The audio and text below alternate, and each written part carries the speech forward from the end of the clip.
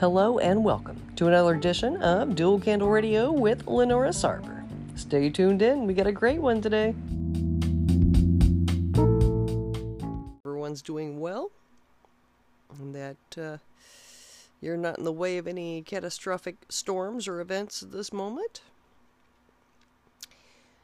Today, we're going to get right into the topic today, which is going to be 15-minute cities and debunking the possible conspiracy theories around it. And then we're going to take some observation of some pagan rituals and things like that in cities, and even take some observation on God's original design for a city. Now, as you may or may not heard, there's a bunch of conspiracy theories going around since 2021, since the COP27, how we're going to have climate lockdowns and stuff like that. And if we get into a 15-minute city, we're going to lose, our liberty to move about and interact. There's a lot of things on the table. And whenever you're introducing a new thing like this, just to civilians or the public, there's going to be some ideas, especially if you have gaps in information, because a lot of people will not apply themselves to go and look and read the content for themselves and answer their questions. They'd rather listen to Billy Joe Bob over here saying, well, that's just going to be another reason for the government to have more control over us and lock us down and take away all of our money and our vehicles, and we won't have any place to go but the 15-minute city. And yeah, there are pros and cons to any new thing. But in case you all haven't noticed, after this pandemic has been the great reset. It's been the great, hey, let's change everything, out with the old, in with the new. We got to find a new way of living because the way we've been living is destroying the planet. And it's, nonstop. People just trying to figure out how to get around the torturous feeling and acknowledgement that we could be living on borrowed time. That if we cannot get our planet and our climate under control, then we are in for some major devastation. And that is a great possibility. So, this is why we have the mad dash of all the governments around the world trying to figure out new ways of living, cleaner air, etc., thinking that's going to be what it takes to fix the problem. As you've listened to my shows before, repenting of sin will fix the problem. But those of you who don't believe in Jesus and you don't believe in God, well, then that's not going to work for you. You're going to have to figure out another way because you have no intentions of repenting or even serving God or acknowledging Him. You're going to live your way, your life, etc. But we all know. Those who believe.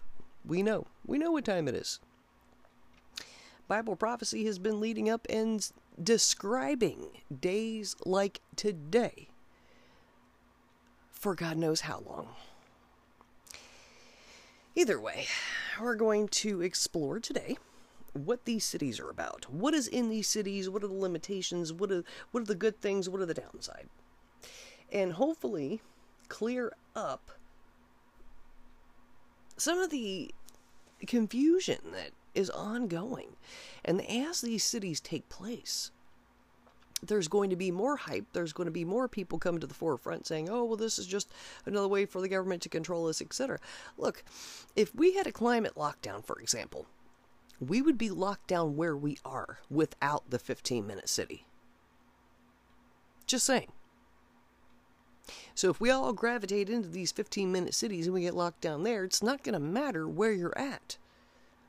If things get out of control, and God knows how much He can push things, and usually He will push it slightly past the human limitation, and then let off. But nobody knows, no scientist, not even the majority of the believers know how far God can push things to where we'll still be okay, but He's still getting His work done. Either way.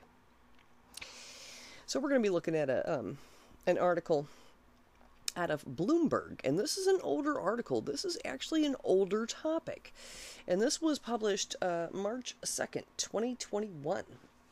And it says the idea of a 15-minute city in which residents live within a short walk or bike ride of all their daily needs has been embraced by many mayors around the world during the global pandemic as a central planning tenet.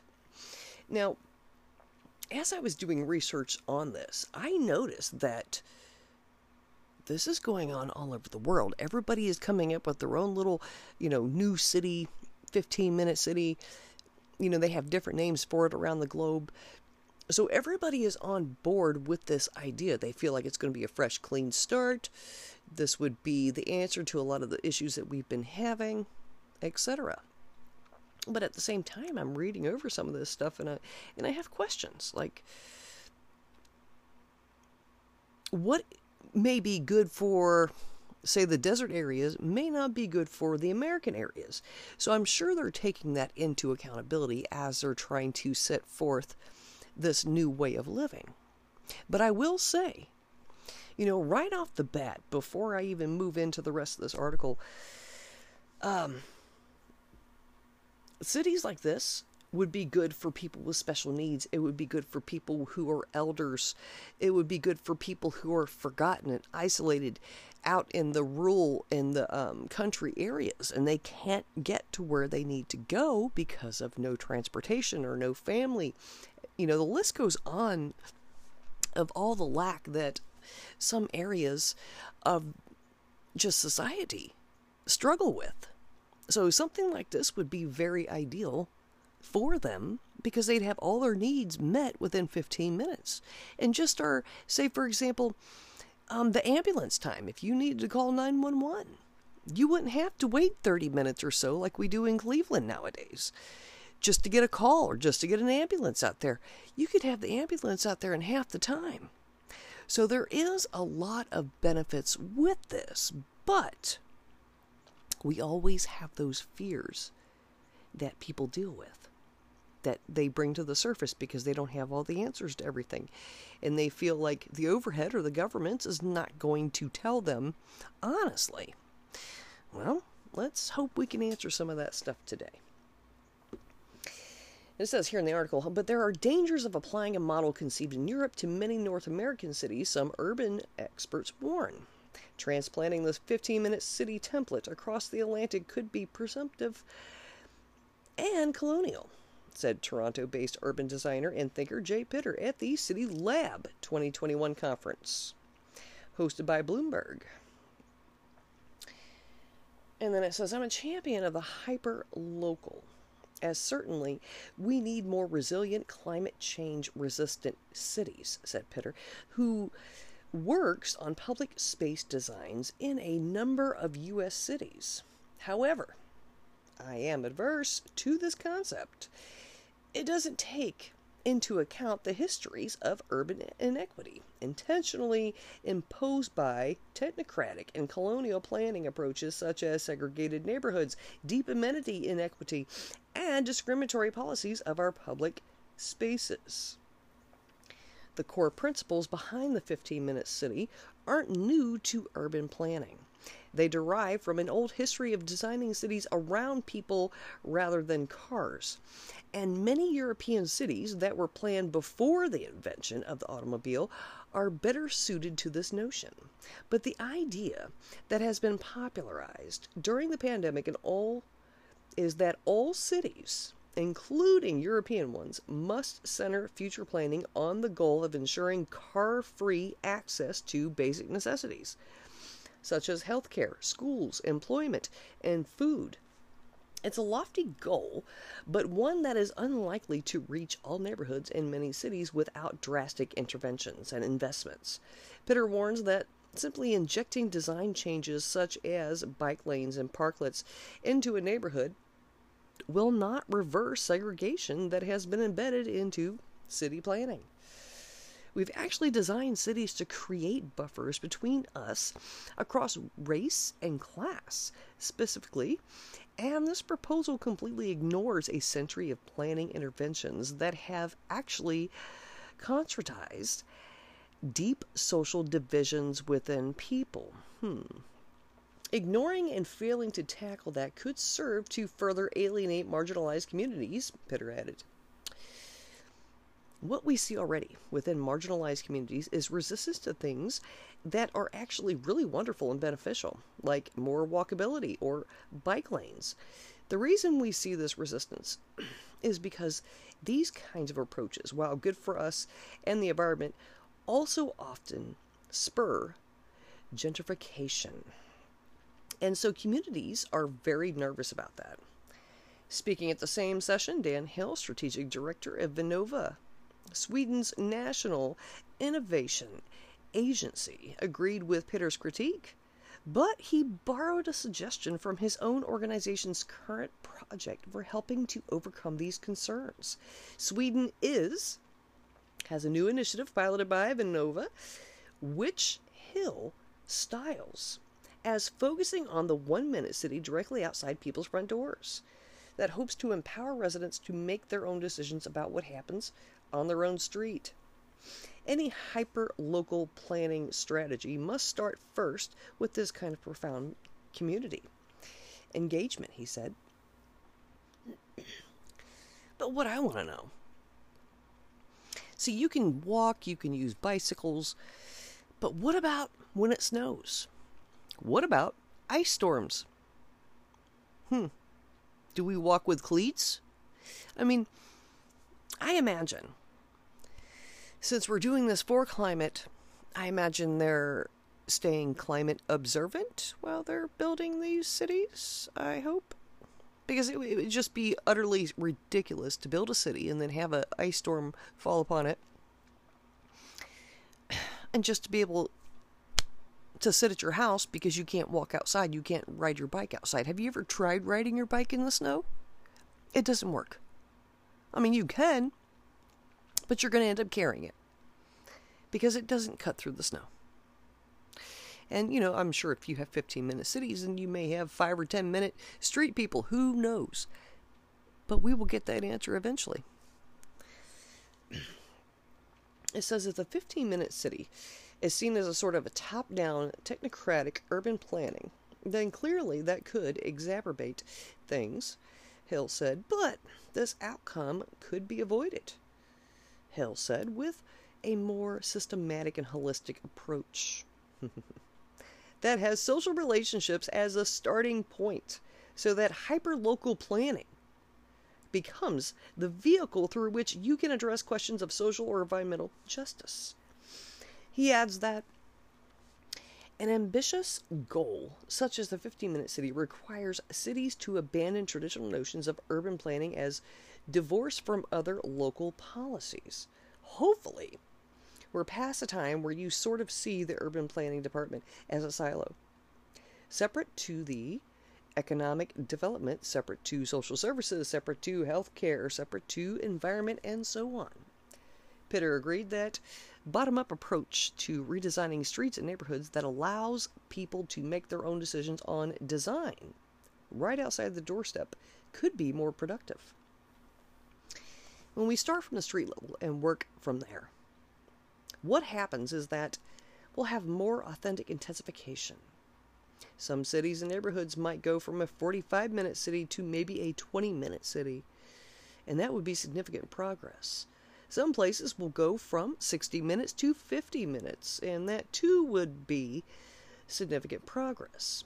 In fact, some cities have embraced variations on the 15-minute city concept. A plan out of Melbourne, Australia, has been based on the idea of 20-minute neighborhoods. We have to have a spectrum approach here and think incrementally.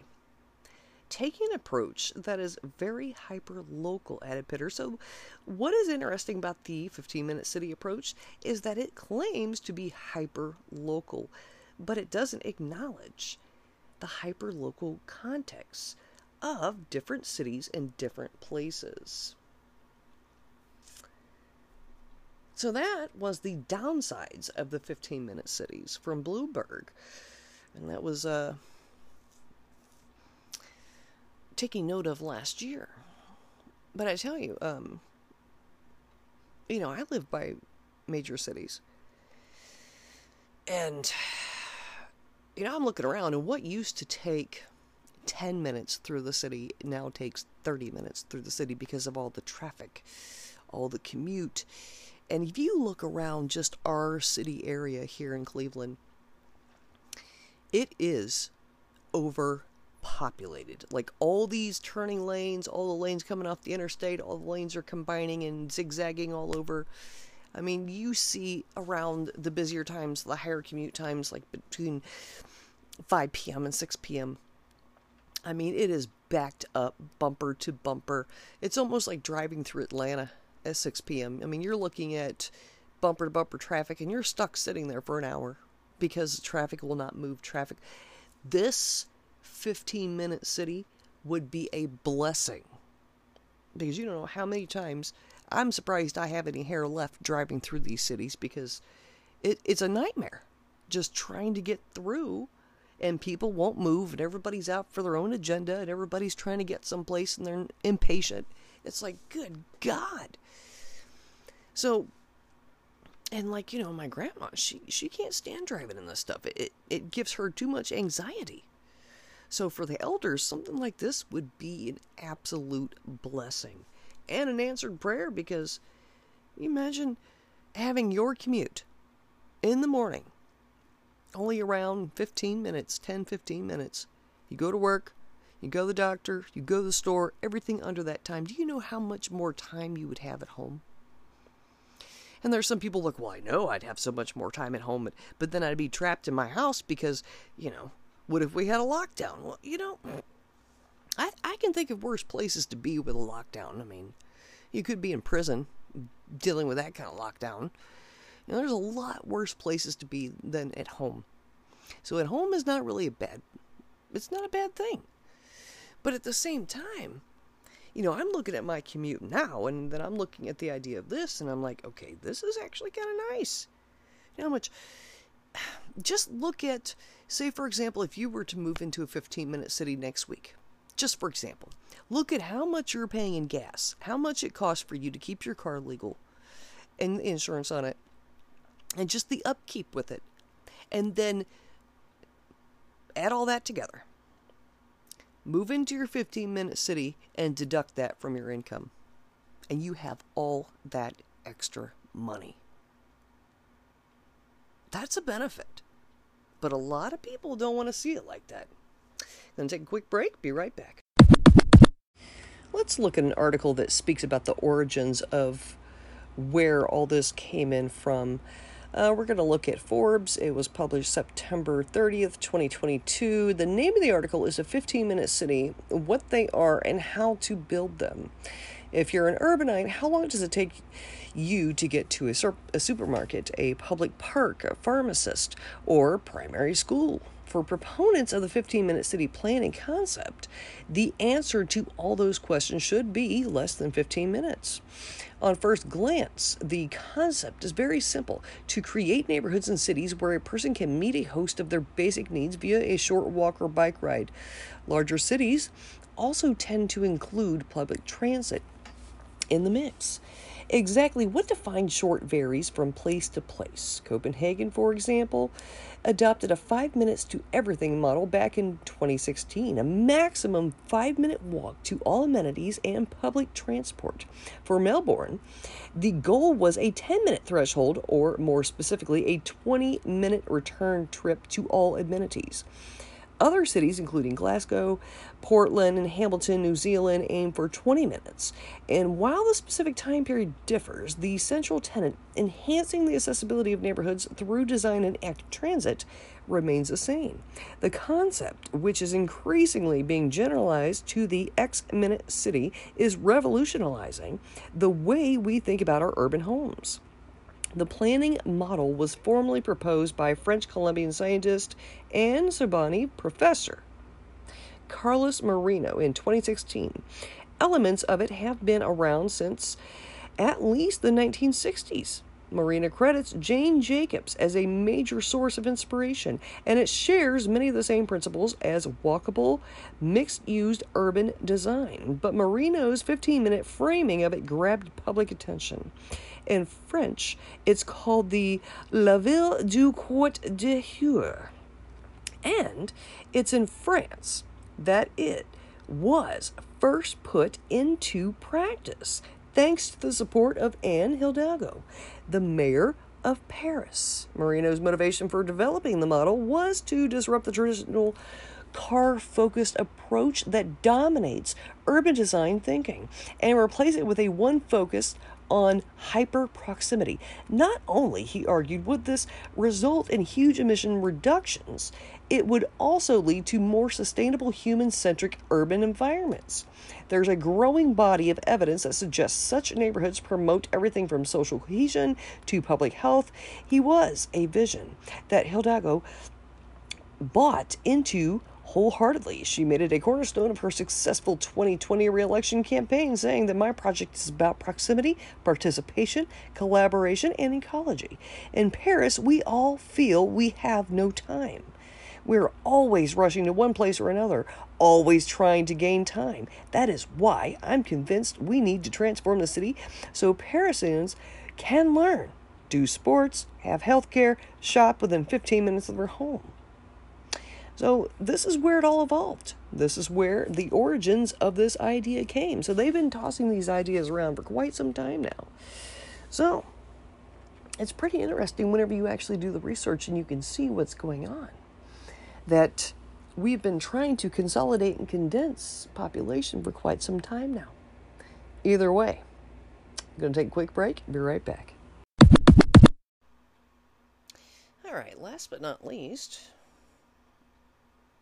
we're going to look at the World Economic Forum, and we're going to take a look at their definition of what a smart city is. Now, we've taken a look at 15-minute cities, and basically, that's just going to shorten your commute, your distance. And, there's going to be some issues with it. About, the weather, and then just different types of people trying to be condensed into a smaller area. But this isn't all. The 15-minute city, it's not stopping at that. We are going to be updating quite a bit throughout life. And this article has a pretty well-rounded description of it. It says, what is a smart city? Let's see when this was published. August 15, 2021. It says, we've heard the term in context as diverse as urban planning and governance, transport, energy, the environment, health, and education. We've also noticed that the notion of smart cities relies on a range of technologies, including the Internet of Things, mobile solutions, big data, artificial intelligence, and blockchain. Because of this connection with technology, we've had concerns about how smart cities will address issues such as data privacy and social exclusion. We see a risk that urban areas with poor web connectivity could be left out of the smart cities trend. We'd like to continue to open dialogue on this trend. It said, at the World Bank Global Smart City Partnership Program, we held a virtual knowledge exchange program on smart cities for sustainable development, jointly organized with the World Bank's Open Learning Campus. Now, those are all links that if you go to this article that I'm speaking of, you can click on to get more information on. But it says, jointly organized with the World Bank's Open Learning Campus to discuss the trend. At the event, we polled about more than 260 participants from around the world to find out what they thought a smart city should be. What makes an urban area and its citizens smart, and what they wanted to see in their own smart city as the word cloud shows technology, innovation, and connection, were the first words that came to participants' minds with when they thought of smart cities. Citizen participation and data make a community and its citizens smart, according to most of the participants. Around half chose sustainability as a priority in their vision for a smart city, and a quarter voted for resilience. We asked our panelists similar questions. Here are, this says 5 takeaways, but we'll probably only get through a few.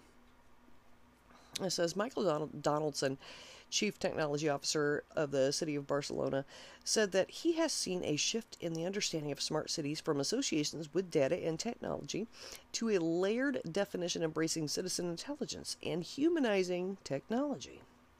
Barcelona's digital participatory platform enables citizens to help direct city management by suggesting ideas. Citizens have a lot of experience about the city, and we need to gather this intelligence in order to make better decisions, he said.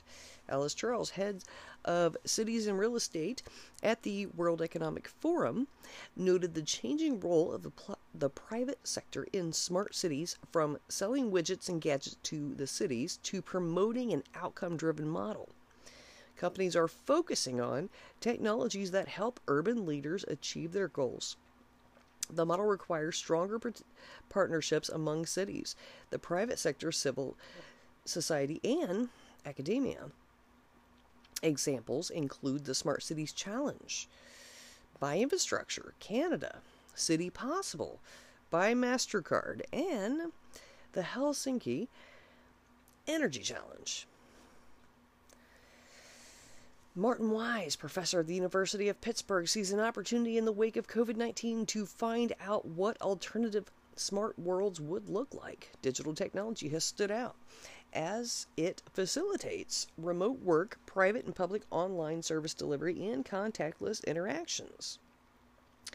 He said, we will focus on different questions than before, like how we make access to high-speed services less dependent on heavy infrastructure investments.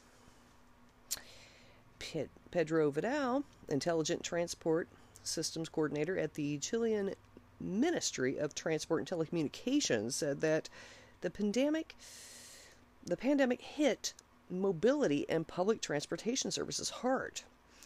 We have made alliances with universities to understand behavioral trends and are convinced that there are some changes in mobility preferences, he said. We created lanes for bicycles and developed measures for using public spaces in a safe way. We have seen an increase in the use of public transport. This can be transformed into a big opportunity to have a more sustainable city. Now, if you keep going on down the list here, it's got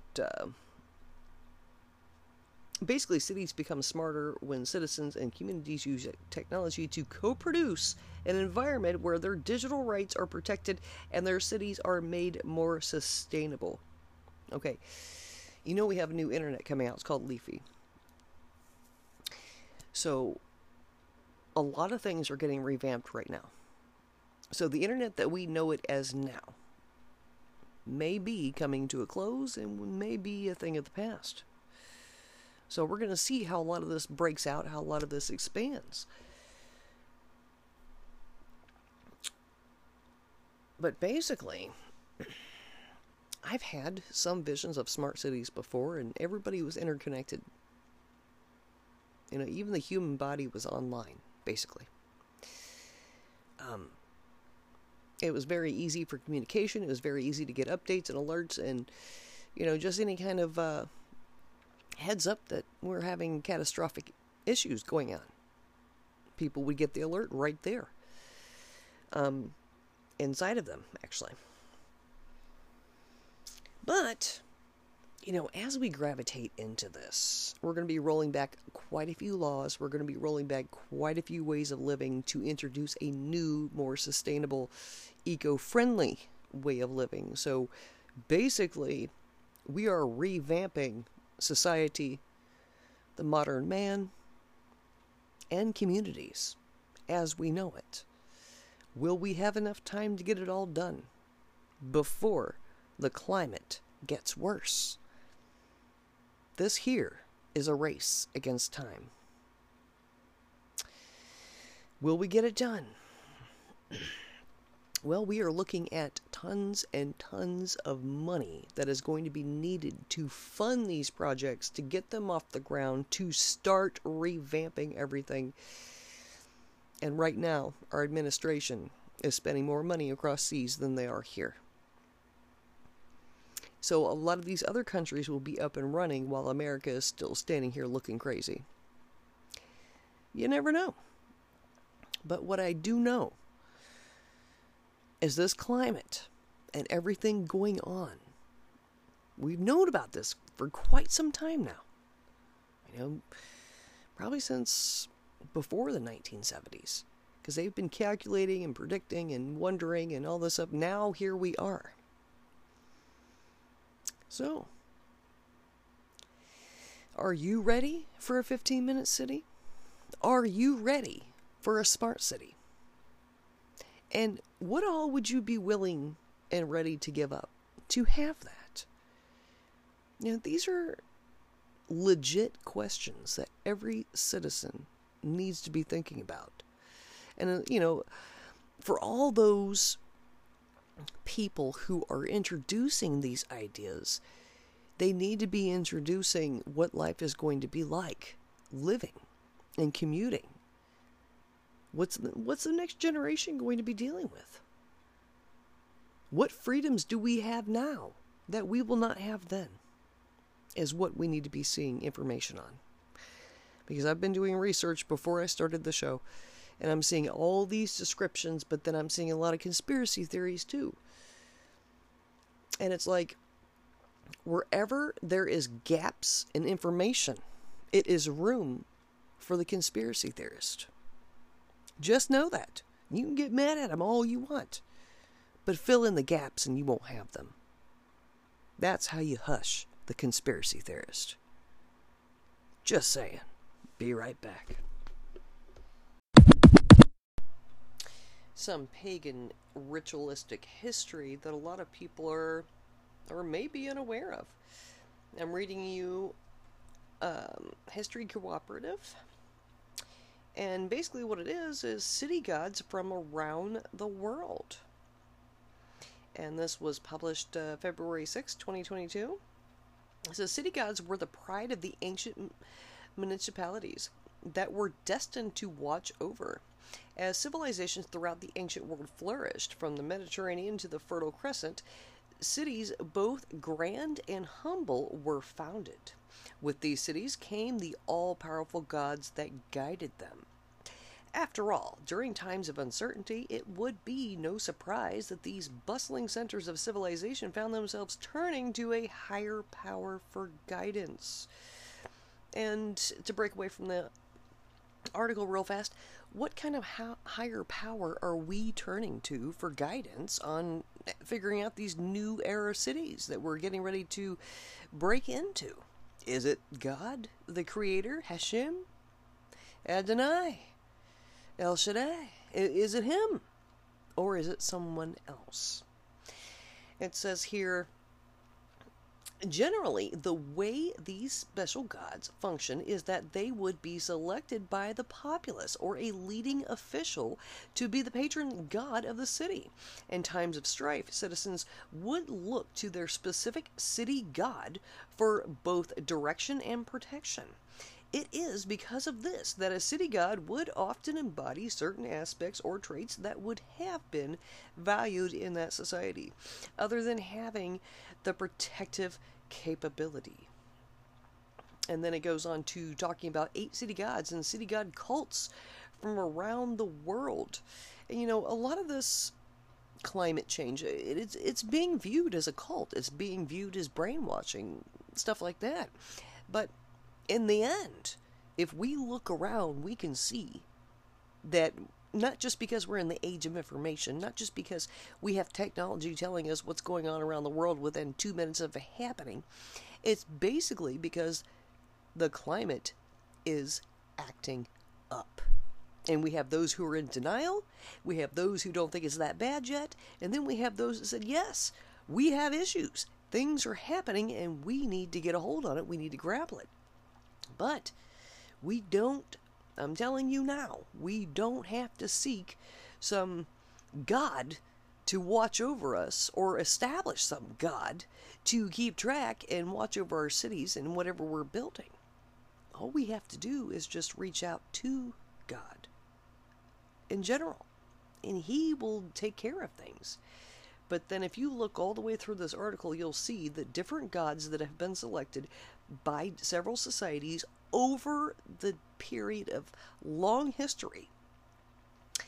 And is that in the mix now that we just don't know about? Either way, it's something to take note of. Because with all this newness coming into play, all these things happening right here, right now, we don't always get the answers and the details that we're looking for to fill in the gaps of knowledge that we're trying to achieve during this transition. Either way, keeping God first never fails. Be right back. All right, let's finish out the show. We only got about 20 minutes left. Now, we've looked over the smart cities. We've looked over the 15-minute cities. We've looked over basically the race man is doing against himself, basically. And that's what it is. All the leaders are pulling together, trying to come up with a game plan fast and put it in effect fast.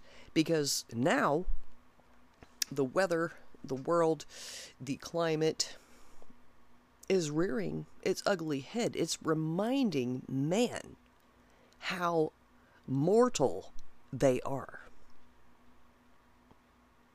But you know what? God already knew.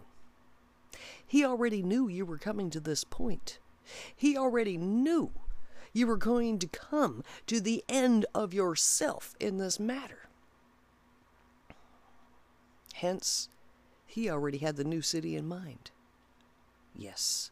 What is God's idea of a city? Is it what man is turning the city into now? Not necessarily. We'll see. We're going to be reading from Revelation Made Clear. And, you know, that always cracks me up because everybody tries to dilute, so to speak, the Word of God. Because they can't understand it, and they feel like if they dumb it down to where people can understand it better, then they'll read it and they'll know what God's saying. Well, here's the deal.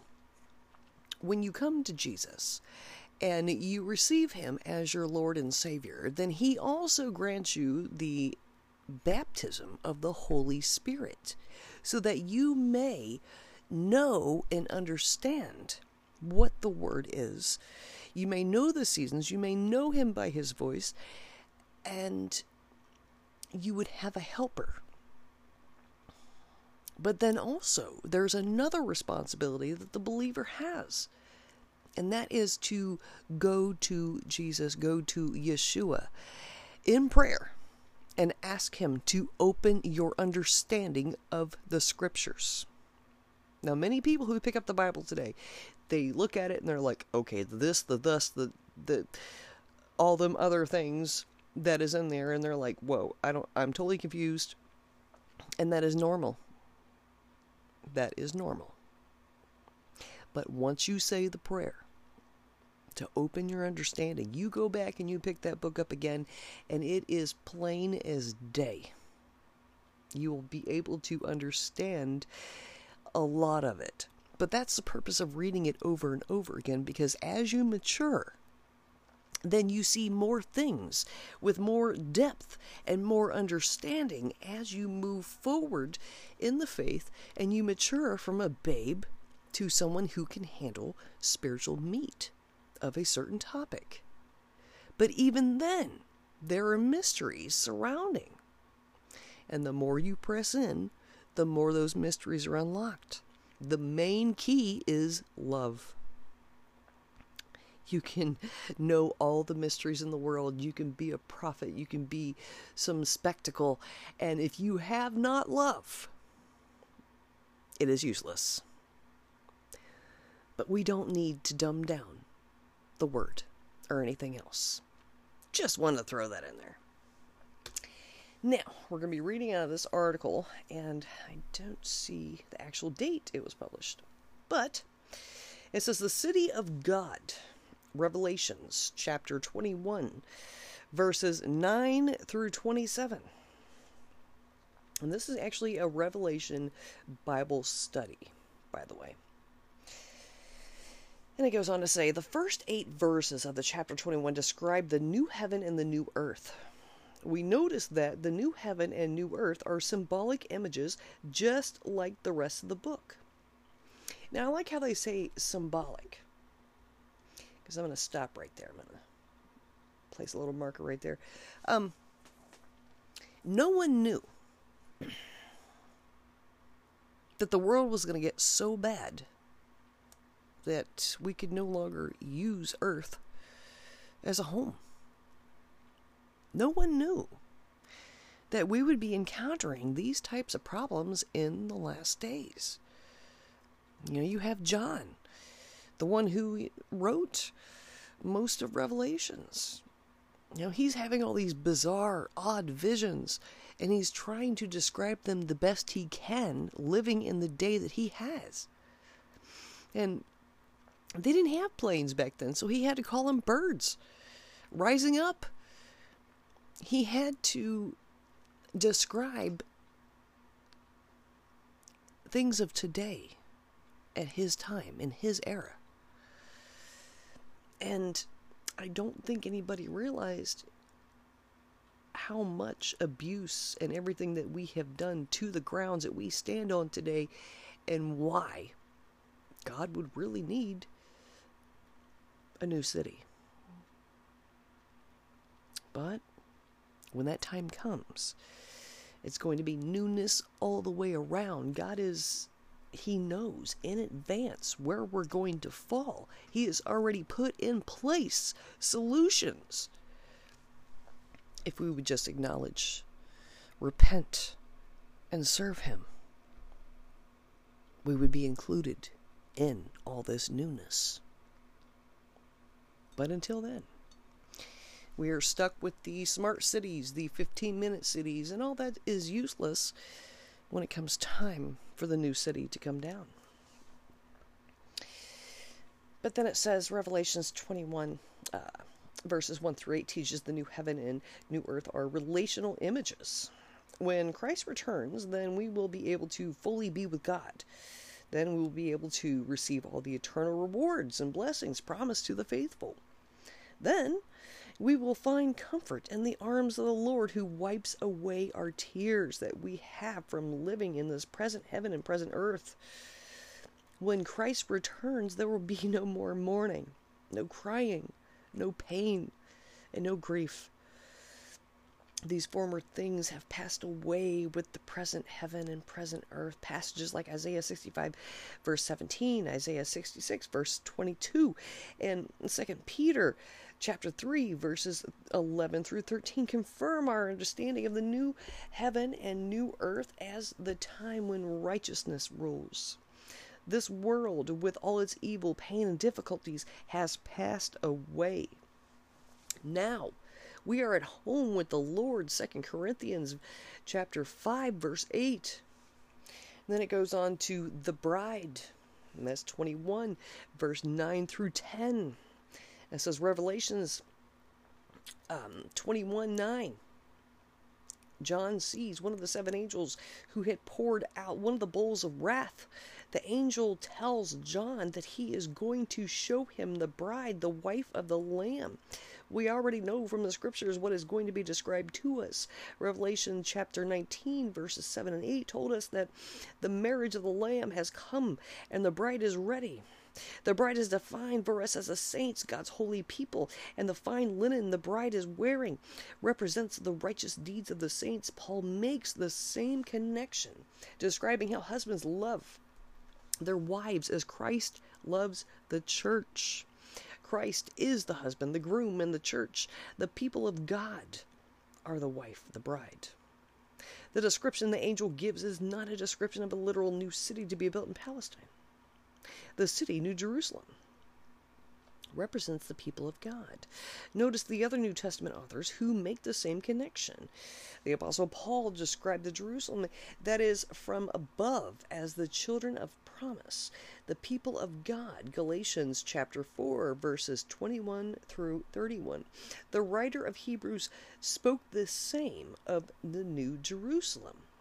But you have come to Mount Zion and the city of the living God, the heavenly Jerusalem, and to innumerable angels in festal gathering, and to the assembly of the firstborn who are enrolled in heaven, and to God, the judge of all, and to the spirits and of the righteous made perfect, and to Jesus, the mediator of a new covenant, and to the sprinkled blood that speaks a better word than the blood of Abel.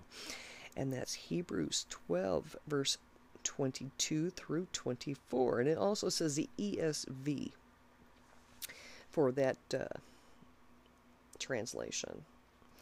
It says the angel carries John away in the spirit to show him the holy city, Jerusalem, coming down out of the heaven from God.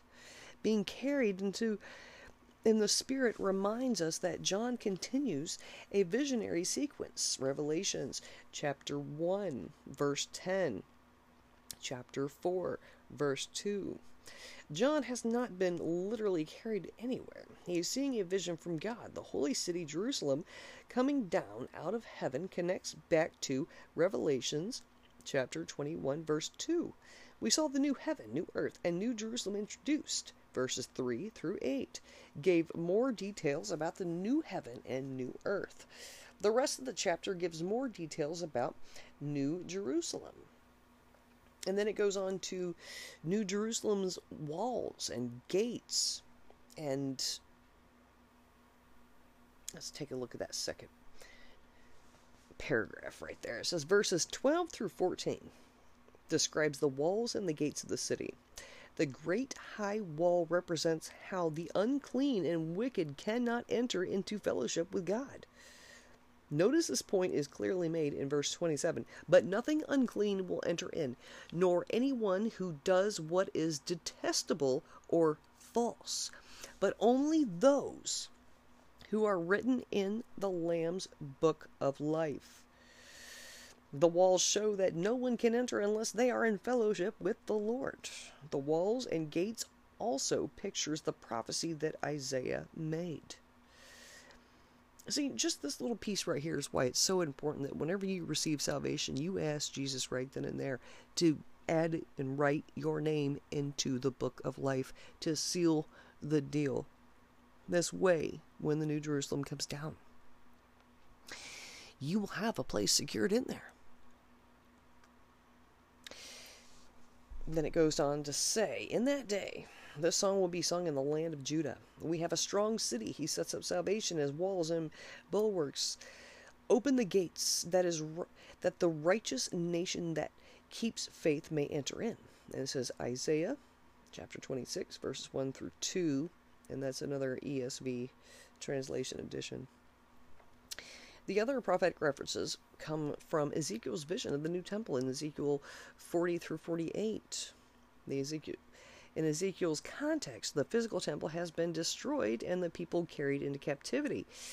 Ezekiel, in a vision, is taken to a very high mountain, like John was for this vision in Revelation. Ezekiel sees a great new temple. Revelation borrows many images and descriptions from Ezekiel's vision, showing the fulfillment of what Ezekiel prophesied. And I like how they say he borrows it, because this is one thing that doesn't get spoken of about the prophetic very much, is I've actually encountered prophets that would have very similar visions to what I was having at the same time. And what I feel through that experience is this is confirmation. So if John is seeing the same thing or similar things to Ezekiel, we don't know how far time spans, technically, between when Ezekiel was alive and when John was alive. And at that time, the space and the differences and how far apart, etc., would equal more so a confirmation. Now, there is a probability that John could have very well read Ezekiel's visions, went into prayer, and God confirmed pieces of those visions to John. But it is not rare, or an occurrence that rarely happens, should I say, to have two separate prophets having similar visions without collaborating prior. To me, that's been a form of confirmation. Like, okay, you've seen something similar like I did. Okay, well then we need to keep praying and staying in agreement until God brings us through and manifests what he is showing us. But it says here, Revelation,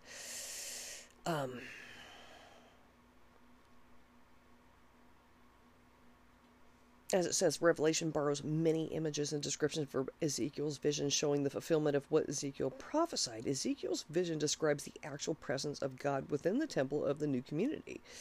John sees 12 gates guarded by 12 angels. Inscribed on the gates were the names of the 12 tribes of the sons of Israel. Ezekiel saw the same thing. In Ezekiel chapter 48, verses 30 through 35. There are 3 gates on each side of the city, each inscribed with the name of the sons of Israel. In addition to the 12 gates, there are 12 foundation stones. On the foundation stones were inscribed the names of the 12 apostles of the Lamb. The apostles were the foundation of the city of God, the New Jerusalem. Jesus sent his Holy Spirit to the apostles, who were guided into all truth. John chapter 16, verse 13. When we obey the teachings of the apostles recorded for us as these holy scriptures, then we will become a part of the household of God and citizens in this great and glorious city of God, as the Apostle Paul said to the Ephesians.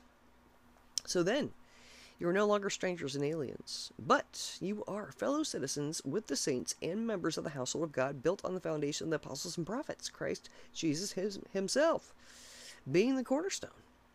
And that's Ephesians chapter 2, verses 19 through 20. Either way, God already had a plan in place. He already knew we were going to destroy things. He already knew we were going to mess things up. He knew way before, in the beginning of time, when he was breathing all that we see and speaking all that we see into existence. And it's amazing, because here we are, modern man, refusing to serve God, refusing to acknowledge God, refusing that he is and will be and has been the creator, the God of this world, the God of us. But yet, God placed this as a footstool for a reason. He gave Satan dominion over this for a reason. He already knew. And he's tried to redo this scenario, rewrite the narrative, so to speak, with all the great floods, with all the devastation, the starting over of mankind through Noah and the ark. And he knew where this was headed.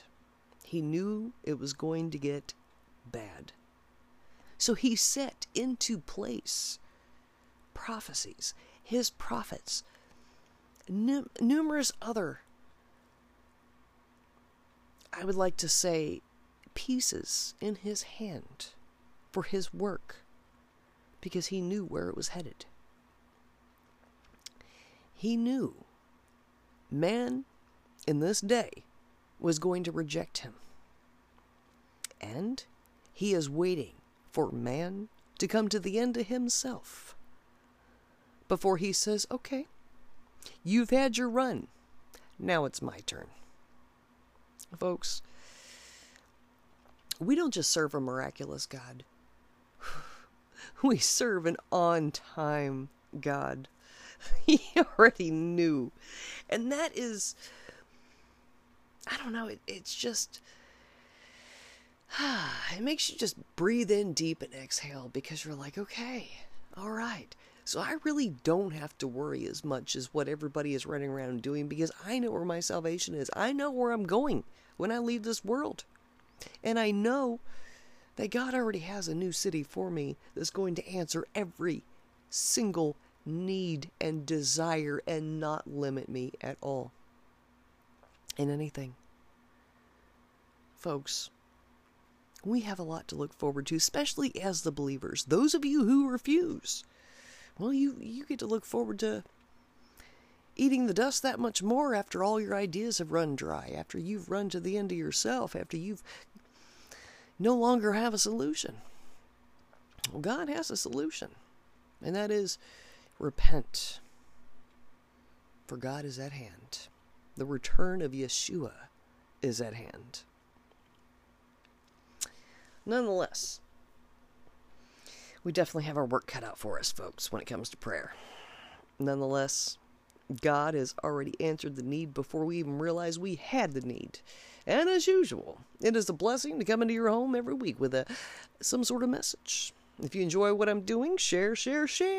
Go to the Spotify page, click follow the show so you can be notified as the show is rolling out every week. And Lord willing, we will see you next week. God bless all of you.